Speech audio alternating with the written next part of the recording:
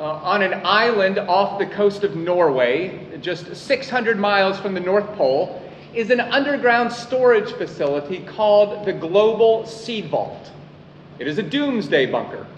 The Global Seed Vault stores over 1 million different kinds of seeds from around the world. Now, they're stored there in case of a global disaster, a global catastrophe in which many different crops and species of plants are wiped out, so they can be restarted, so the world can once again feed itself. And now the hope is that the Global Seed Vault will never be needed, but it exists in the case of a doomsday scenario. It's there in case one of those huge global catastrophes like we see in the movie actually ever happens. Now, no one is sure whether it will, but we want to be prepared, just in case. So, the Global Seed Vault. Well, friends, if such extensive preparations have been made for a doomsday event people are not even sure will happen, don't even know if we'll ever need the Global Seed Vault, well, how much more preparation should be made for something that we do know will happen? As we just read about, the Bible makes it clear that the day of the Lord is coming. The day of judgment is coming when God's wrath will be poured out on sin. What we just read about in Malachi, and it is what Jesus speaks about in our verses for this morning. So please turn with me in your Bibles to Luke chapter 12, verses 35 through 59. You can also find that text in the back of your bulletin. But the day that Jesus returns in judgment will be a global disaster like no other. It is the doomsday of all doomsdays, at least if you are not a Christian, if you are not ready for that day. So in our text for today, Jesus calls you to be ready. He urges you to be ready for that day. Friends, that Global Seed Vault was built to prepare for an uncertain disaster, just in case something were to happen. But the coming day of the Lord will certainly come. The only thing that is uncertain is when it will come. When it will come. But friends, are you prepared for that day? Are you prepared for eternity? That is the question that Jesus confronts you with in these verses this morning. In fact, one of the main themes of the verses that we've studied over the last few weeks has been the theme of eternity. Jesus taught a couple of weeks ago, he taught his disciples that they are to fear God rather than man, because it is God who holds our eternal destiny in his hands. We saw last week that you are to place your security in Jesus and to seek to store up treasures in heaven rather than treasures on earth. Friends, you are to be concerned with the eternal rather than the temporal. This is how you prepare for eternity. So that the main idea of our verses for this morning is simple. Be ready for Jesus' unexpected return. Be ready for Jesus' unexpected return. I have 4 points to help us consider Jesus' message this morning. The first is be ready. It's going to come from verses 35 and 40. Be ready. The second, be faithful. Be faithful. That's going to come from verses 41 through 48. The third, be loyal. Verses 49 through 53. And then finally, be urgent. Verses 54 through 59. And so first, be ready. Now follow along with me as I read verses 35 through 40. This is Jesus speaking. Be ready for service and have your lamps lit. You are to be like people waiting for their master to return from the wedding banquet, so that when he comes and knocks, they can open the door for him at once. Blessed will be those servants the master finds alert when he comes. Truly, I tell you, he will get ready, have them recline at the table, then come and serve them. If he comes in the middle of the night or even near dawn and finds them alert, blessed are those servants. But know this, if the homeowner had known at what hour the thief was coming, he would not have let his house be broken into. You also be ready, because the Son of Man is coming at an hour you do not expect. Again, Jesus' point in these opening verses is simple. We find it in verse 40. You also be ready, because the Son of Man, that is Jesus, is coming at an hour you do not expect. See, he said in verse 39, he's going to come like a thief in the night, unexpectedly, without warning. Well, therefore, if you are to be ready because Jesus is to come without warning, you must continually be ready for service. You must continually have your lamps lit. But to make this point, Jesus told a parable. He told people that they were to be like servants waiting for their master to return from a wedding banquet, a party. There were no cell phones in those days, as you probably know. So if someone was at a party or a banquet, if the master was out for a night, there was no way of knowing when he would return. No little Find Friends app on the phone to tell the servants when the master was on his way. And maybe he would return at midnight. And maybe he would come back closer to dawn. Well, in this uncertain time of waiting, the servants had two options. Go to bed and let the master take care of himself. Or be ready to return whenever the master decides to come back. Keep themselves ready. Well, friends, to be ready for the coming day of the Lord does not look like getting the master's late night snack ready and then just going to bed yourself. No, it looks like being awake. It looks like being in a constant state of readiness. As soon as he knocks, you are ready to open the door. And Jesus said it was the servants who are ready at the master's return who will be blessed. My friends, Jesus is giving a warning in really this whole passage that we were looking at this morning about spiritual laziness or spiritual complacency. His point is that the Christian life is not just about praying a prayer at one point in your life or getting baptized at some point and then just kind of going on with your life as if nothing has really changed, with no consideration of Jesus. It's not just about coming to church on Christmas and Easter, but living really without much consideration of Jesus throughout the rest of the year. For your faith in Jesus just to kind of be like a tack on, something nice to have there when you need it. It's not even about coming to church most every week in order to fulfill some religious obligation that you think you have, but then going throughout the rest of your week without much thought of Jesus. No, it's about keeping yourself in a constant state of readiness for his return. It's devoting your entire life to him. It is to offer up your life as a living sacrifice, holy and acceptable to God. Friends, this starts with conversion. This starts with initial repentance and faith. But those attitudes of the heart must persist through your whole life. Those attitudes of your heart must persist throughout your whole life. Listen to how the Apostle Paul puts it in Titus chapter 2, verses 11 through 13.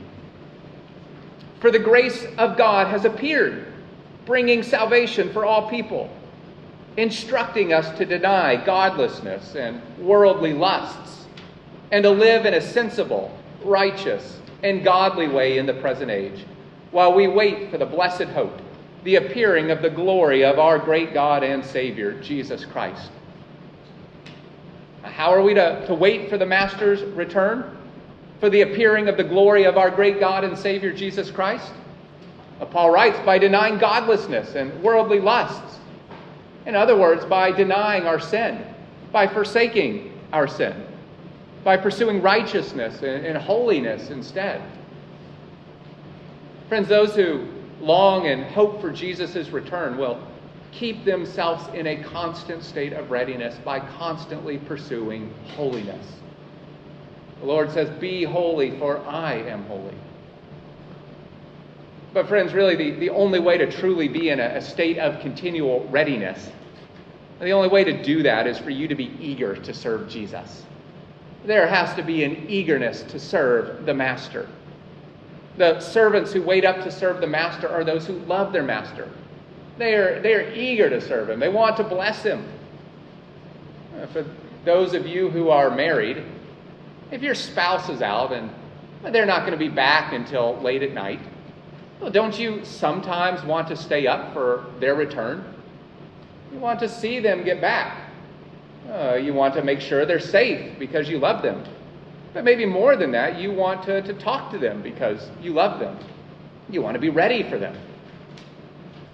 Friends, it's only a love for Jesus that can sustain a continual readiness to serve him.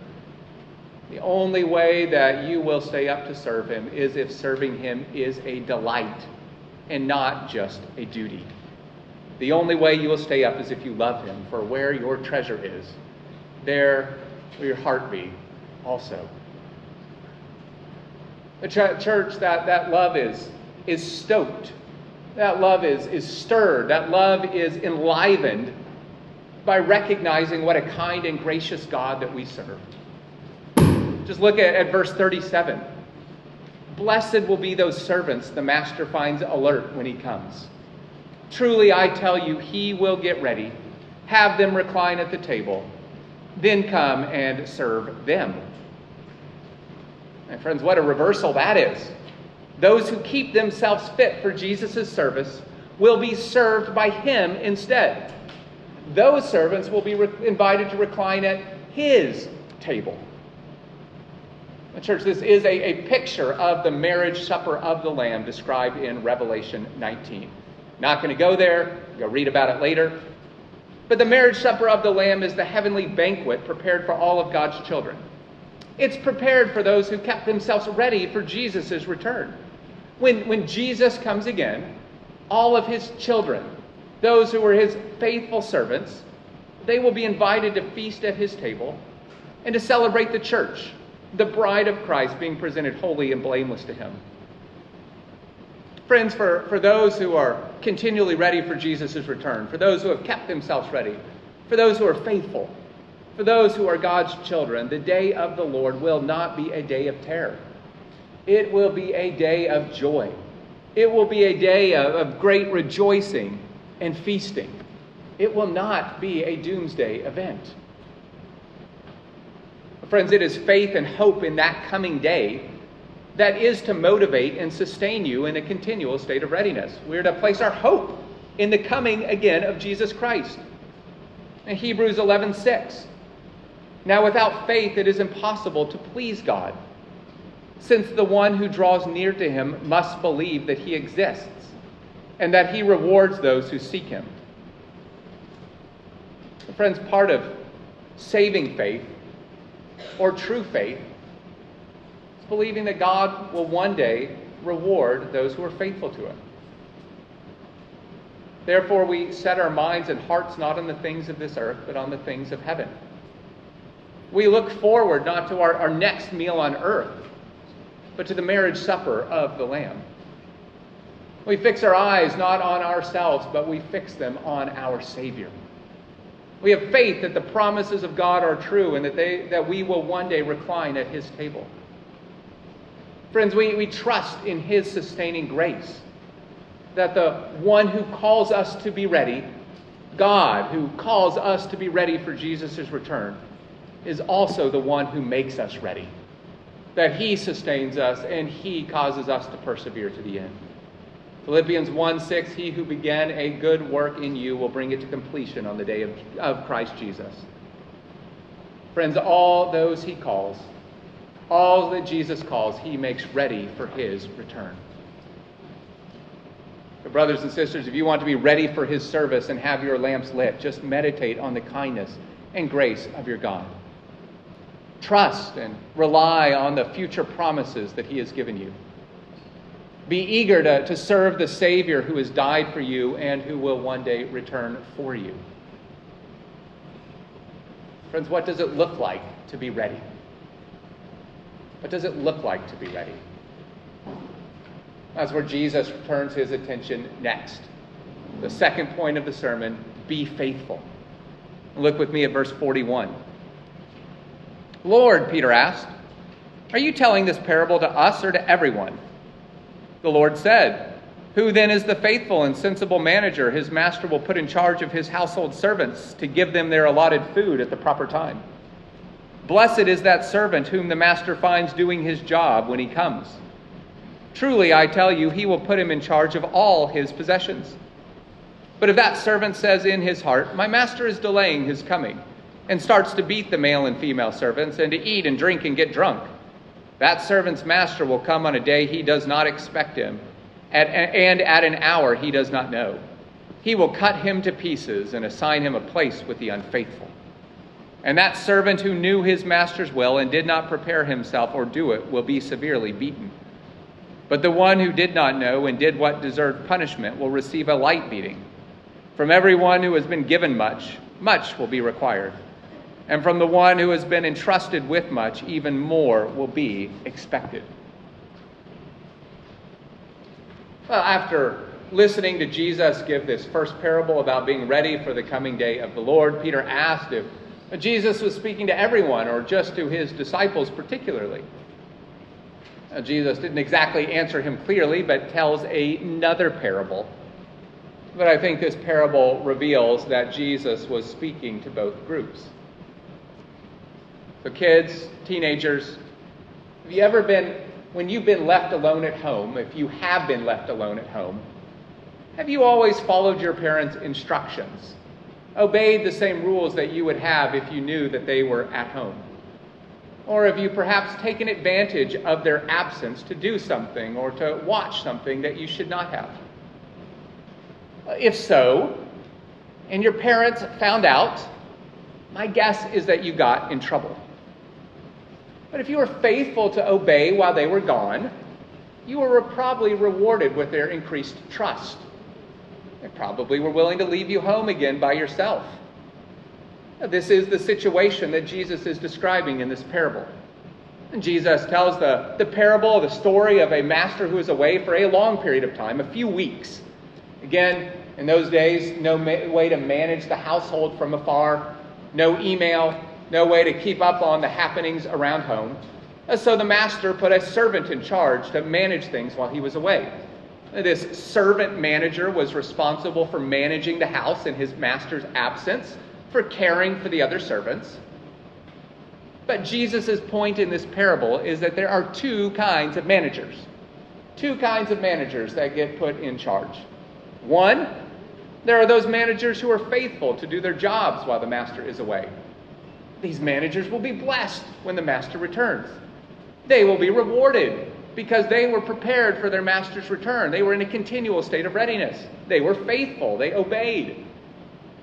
On the other hand, there is another type of manager who thinks that the master's absence means that it is time to slack off. Rules go out the window. He takes advantage of the situation to indulge himself, to do what he wants. Break into the parents' liquor cabinet and get drunk. When the master returns, this type of manager will be judged severely. Now, friends, it may be that Jesus was giving some particular attention to Peter and the apostles here. I think that's the case. And notice the faithful manager is the one who is to feed the other servants, to care for the other servants. Well, in John chapter 21, this is the commission that Jesus gives to Peter right before he ascends back to heaven. He tells Peter, feed my sheep. Feed my sheep. In other words, proclaim the word of God. Feed my people. Nourish my disciples with my words. Instruct them. Help them to remain faithful in my absence. Remind them that I will return and that they should be ready for that day. Encourage them to be in a constant state of readiness. Now, brothers and sisters, as your elders, Pastor Ben and I have a particular responsibility to feed you with the Word of God. We have a particular responsibility to care for your souls. The Apostle Peter, same one who was given that commission by Jesus Christ, gives this instruction to elders in 1 Peter 5. Shepherd God's flock among you, not overseeing out of compulsion, but willingly, as God would have you. Not out of greed for money, but eagerly. Not lording it over those entrusted to you, but being examples to the flock. And when the chief shepherd appears, that is Jesus, you will receive the unfading crown of glory. Now, Peter is saying that those who are faithful to feed the sheep, to selflessly serve and care for those under their authority will be blessed. They will look forward to the unfading crown of glory. What did the unfaithful manager in Jesus' parable do? He lorded his authority over the other servants, mistreated them for personal gain. Friends, that is not what the elders of Christ Church are to do. They are to care for those in their midst, to serve them, to do their utmost to ensure that they will be ready for that day when Jesus returns, to prepare them for that day by constantly feeding them with the Word of God. So I do think that there is a particular warning here to the elders of the church not to use their position for personal gain, not to mistreat or abuse those who are in their care. Those who are placed in positions of spiritual authority, but who use those positions for personal gain, who mistreat others, will be harshly judged. Look at verse 46 and what Jesus said would happen to the unfaithful manager. He will be cut to pieces and assigned a place with the unfaithful when the master returns. Now, friends, look, there are no perfect pastors. Jesus is not calling for perfection here, but he is calling for a life of faithfulness.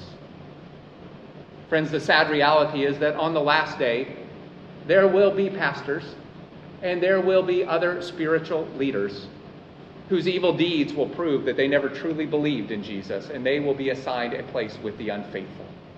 They will be condemned to hell. But Jesus' parable here applies not just to spiritual leaders. Friends, I believe it applies to all. Notice in verses 47 and 48 that judgment is not just reserved for those who are managers and were placed in positions of authority, but also for each servant who knew his master's will and did not prepare himself or do it. Judgment will even come for those who did not know and yet did what deserved punishment. But they will likewise be judged, perhaps not as severely, but they will still be cast into hell on the coming day of the Lord. Friends, Jesus is giving a great warning here about spiritual complacency. There is a warning here about spiritual laziness. We look at verse 45 and the attitude of the heart that characterized those who are unfaithful. It is spiritual laziness or complacency. The return of the Master, Jesus, it seems far off, remote. They think, maybe it'll never happen. So let's live for today. Let's live for ourselves. Let's take advantage of the time that we have. But friends, Jesus will return on a day that they do not expect. If you have your Bibles with me, turn to 2 Peter chapter 3 for a moment. 2 Peter chapter 3. And Peter is talking to Christians who were wondering and who were being influenced by false teachers who were telling them that Jesus would not return again. But he was encouraging them to readiness. Well, Peter writes this in 2 Peter 3, starting in verse 3. Above all, be aware of this. Scoffers will come in the last days, scoffing and following their own evil desires, saying, where is his coming that he promised? Ever since our ancestors fell asleep, all things continue as they have been since the beginning of creation. They deliberately overlook this. By the word of God, the heavens came into being long ago, and the earth was brought about from water and through water. Though through these the world of that time perished when it was flooded.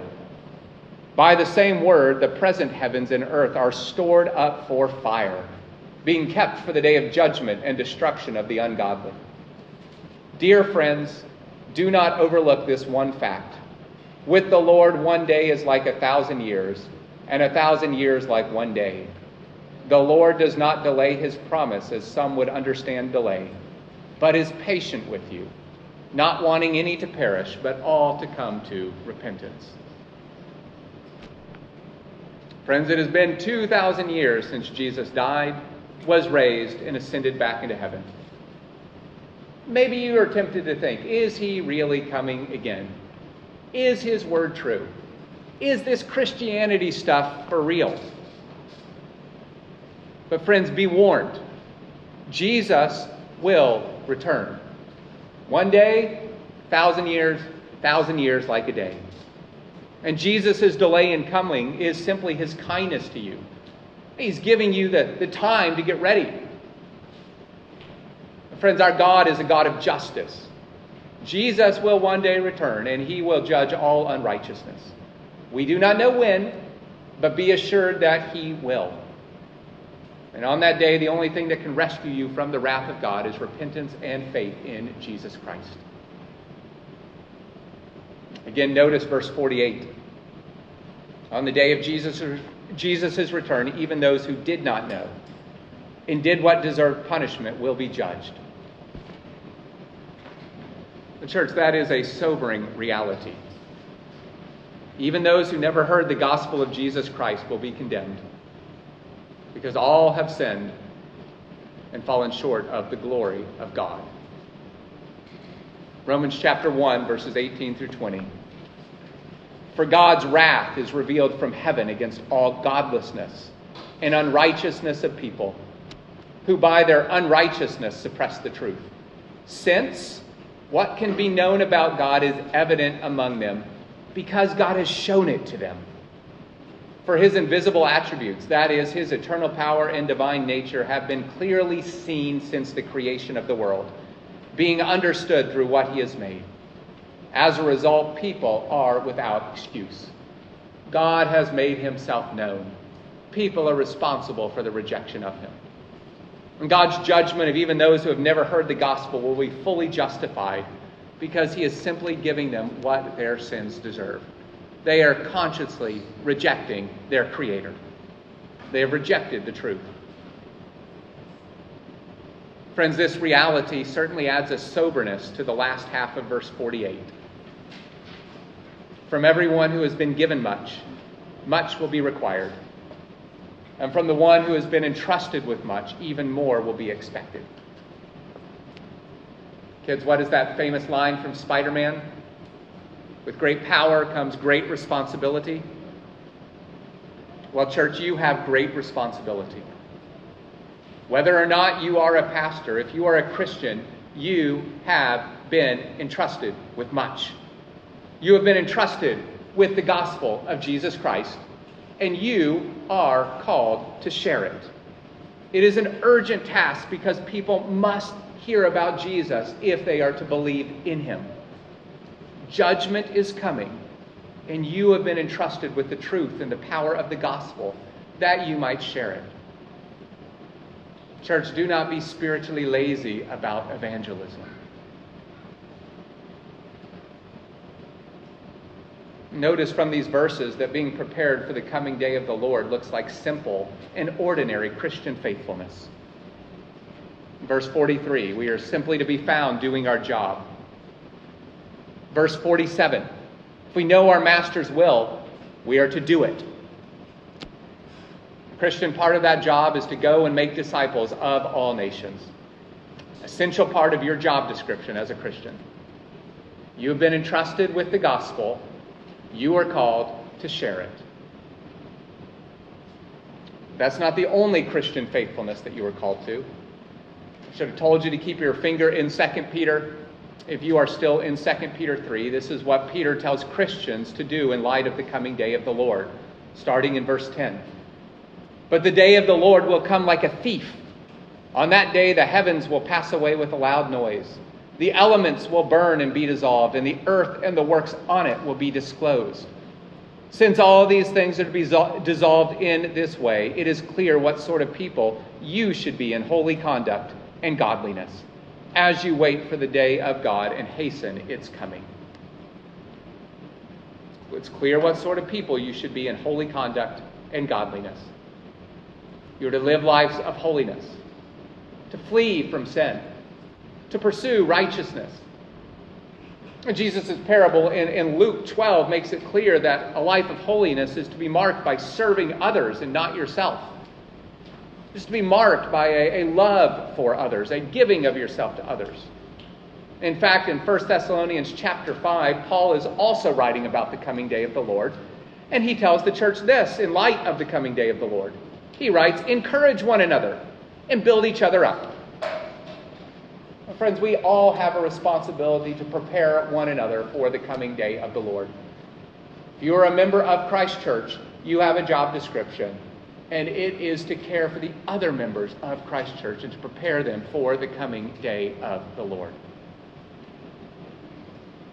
But church, again, you must see that Jesus is giving a strong warning against spiritual complacency. He's giving a strong warning about spiritual laziness. Friends, if your attitude towards the Christian life is, "I just need to do the minimum to get by," be warned. Friends, if you only half-heartedly fight sin, if you're content with your current level of spiritual maturity, you think, "I'm good enough where I am," be warned. If you only occasionally pray when you really want God to do something for you, be warned. If you only come to church on major holidays or when there is nothing better to do, be warned. If the things of this earth capture more of your attention than the things of eternity, be warned. If you are marked by selfishness rather than selflessness, be warned. If your love of Jesus consists only in words but not in deeds, be warned. Jesus will return. Will he find you ready or not? Church, do not ignore these warnings.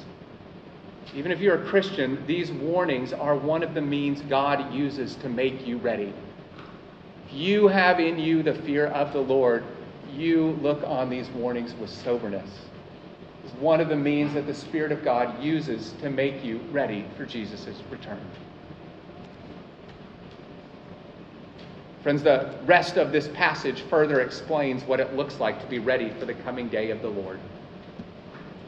And so first, Jesus explains that you must be loyal. The third point of the sermon, be loyal. Look with me at verse 49. "I came to bring fire on the earth, and how I wish it were already set ablaze. But I have a baptism to undergo, and how it consumes me until it is finished. Do you think that I came here to bring peace on earth? No, I tell you, but rather division. From now on, 5 in one household will be divided, 3 against 2, and 2 against 3. They will be divided, father against son, son against father, mother against daughter, daughter against mother, mother-in-law against her daughter-in-law, and daughter-in-law against mother-in-law." In the mid-1800s, the United States fought a civil war. The southern half of the country, the southern states, tried to break away from the northern half of the country, the northern states, and form their own country. The North eventually won the Civil War, but it took 4 bloody years of conflict first.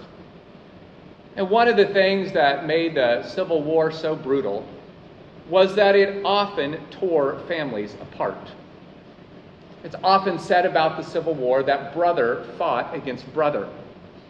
One brother would take up the cause of the North and be loyal to the North. The other would take up the cause of the South. And so brother would fight against brother. Families were split. This was especially true of families who lived on the border between North and South, where the dividing line was. They were divided loyalties within families, so brother fought against brother. Sometimes father fought against son. The Civil War tore families apart.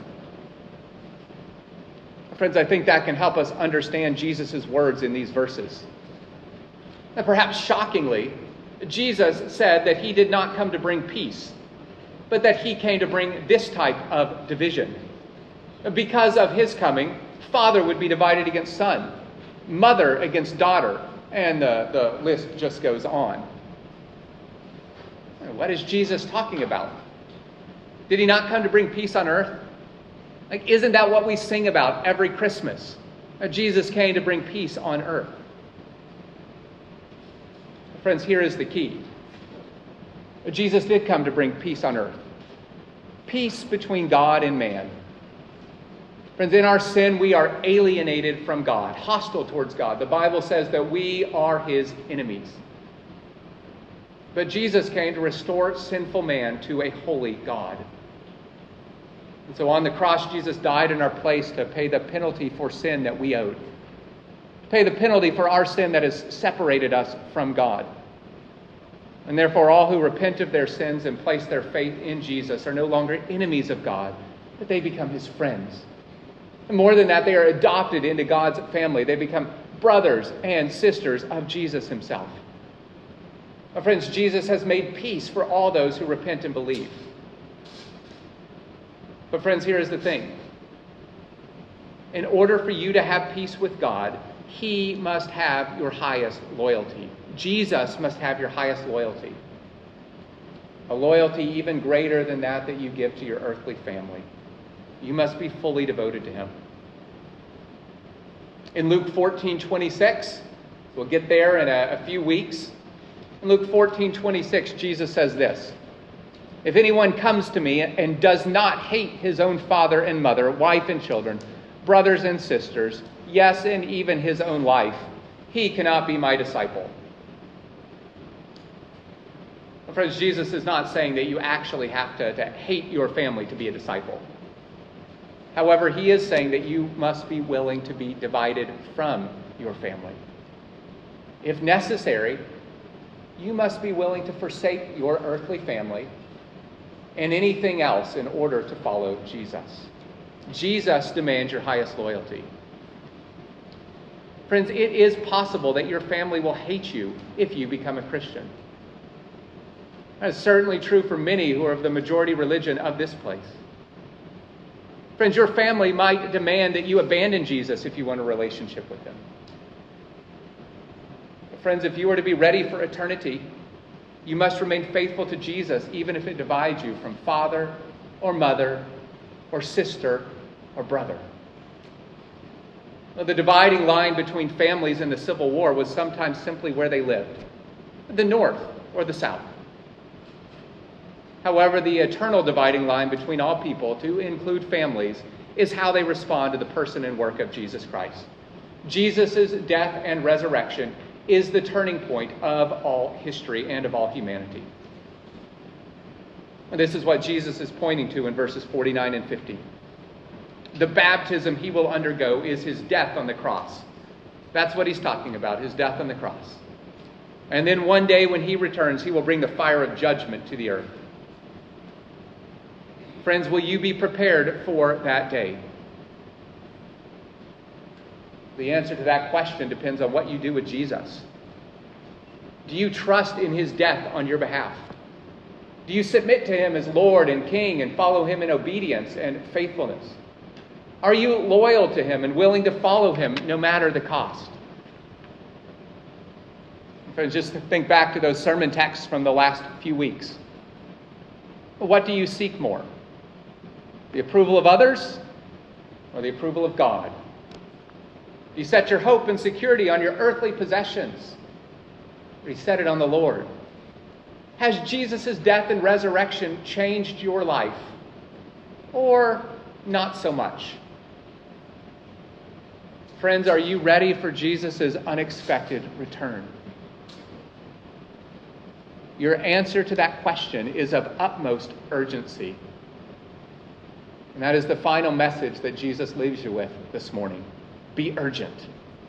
Look at verse 54. He, Jesus, also said to the crowds, "When you see a cloud rising in the west, right away you say a storm is coming, and so it does. And when the south wind is blowing, you say, it's going to be hot, and it is. Hypocrites, you know how to interpret the appearance of the earth and the sky, but why don't you know how to interpret this present time? Why don't you judge for yourselves what is right? As you were going with your adversary to the ruler, make an effort to settle with him on the way. Then he won't drag you before the judge hands you over to the bailiff, and the bailiff throws you into prison.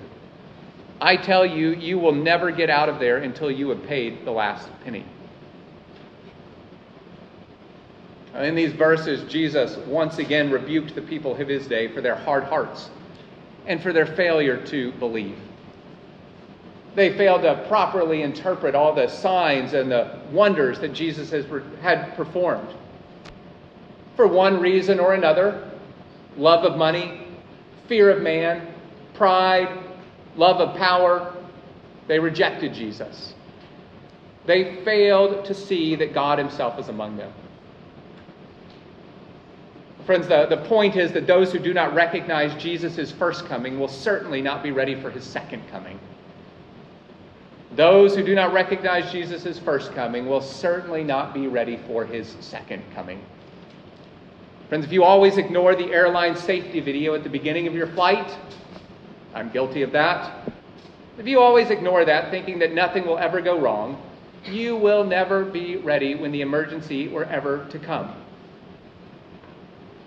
Again, the dividing line of history is the life, death, and resurrection of Jesus Christ. Friends, just think of all the Jews today who sadly think that they are still waiting for the Messiah to appear. They are on the wrong side of that divide. But friends, Jesus makes it clear in his final parable that recognizing him for who he is, that believing in him and trusting in him is a matter of great urgency. Kids, if you are fighting with your siblings, you know that it is better to make peace with your siblings before you make it to your parents or before your parents find out. If not, you're going to get in trouble. Now, that's Jesus' point in this final parable. Jesus is encouraging you to make peace with God before it is too late. When you reach the court, you reach the judge, it will be too late. In other words, when Jesus comes again and you stand before the judgment seat of God, it will be too late. You do not make peace with God now. God, the just and the righteous judge of all humanity, will sentence you to an eternity in hell, and he will be just in doing so. But friends, Jesus' point is that it is not too late. And if you have never repented and placed your faith in Jesus Christ, or perhaps you're just not sure, the Bible says now is the day of salvation. Jesus has not yet returned because he is patient with you, not wanting any to perish, but all to come to repentance. Jesus is telling you to urgently make peace with God. Do not delay. Friends, the only way to do that is to repent of your sins, to turn from them, to give them up, to commit to living in a new way, and to place your complete trust in Jesus Christ for salvation. Friends, on that day you will not be able to stand on your own works or your own merits or your good deeds. You will only be able to stand on the righteousness of Jesus Christ. Friends, that is the one and only way that you can be ready for eternity. Now, you might be tempted to think like the wicked servant from verse 45, thinking that Jesus has delayed this long. Why should I think repenting is of any great urgency? Friends, 1,000 years is like one day to Jesus. You might be tempted to think, if he comes back, it's probably not going to be tomorrow. Life will keep going on just as it always has, so I've got a little bit of time. You might think, let me live life how I want to. And when I'm older, I'll make time and room for Jesus. I can switch my allegiance later. Friends, if your great hope is for a deathbed conversion, be warned. Kids and youth, maybe you're thinking, I'm young. Let me live a little first. Jesus can wait. But friends, Jesus will come like a thief in the night. Do not presume upon his patience and kindness. Repent and believe today. And friends, even if Jesus does not come back tomorrow or during your lifetime, there will be a day when your own life will come to an end. Could be today. You could die in a car accident on the way home from church. Friends, you are not promised tomorrow. Kids, you are not promised tomorrow. Your life is but a vapor. It is a mist. It's here today and it is gone tomorrow. Are you ready for eternity? And Christian, what about you? Have you grown spiritually complacent? Are you keeping yourself ready for service? Are your lamps lit? Are you fighting sin? Are you doing your job? And you are to be constantly prepared for the Master's coming. So if you have grown spiritually lazy, if you have grown spiritually complacent, confess your sin to the Lord. Ask Him to renew your strength so that you are fit for His service. Again, do not take these warnings in Scripture for granted. They're one of the means that God uses to awaken those who have the Spirit within Him. Friends, take heart, because the one who calls you to be ready is the same one who makes you ready. He prepares you for the banquet. Friends, He washes your sins and He makes you white as snow. As Paul writes in 1 Thessalonians chapter 5, verses 23 and 24, may the God of peace Himself sanctify you completely. And may your whole spirit, soul, and body be kept sound and blameless at the coming of our Lord Jesus Christ. He who calls you is faithful. He will do it. So church, be ready, be faithful, be loyal, but be urgent. Let's pray.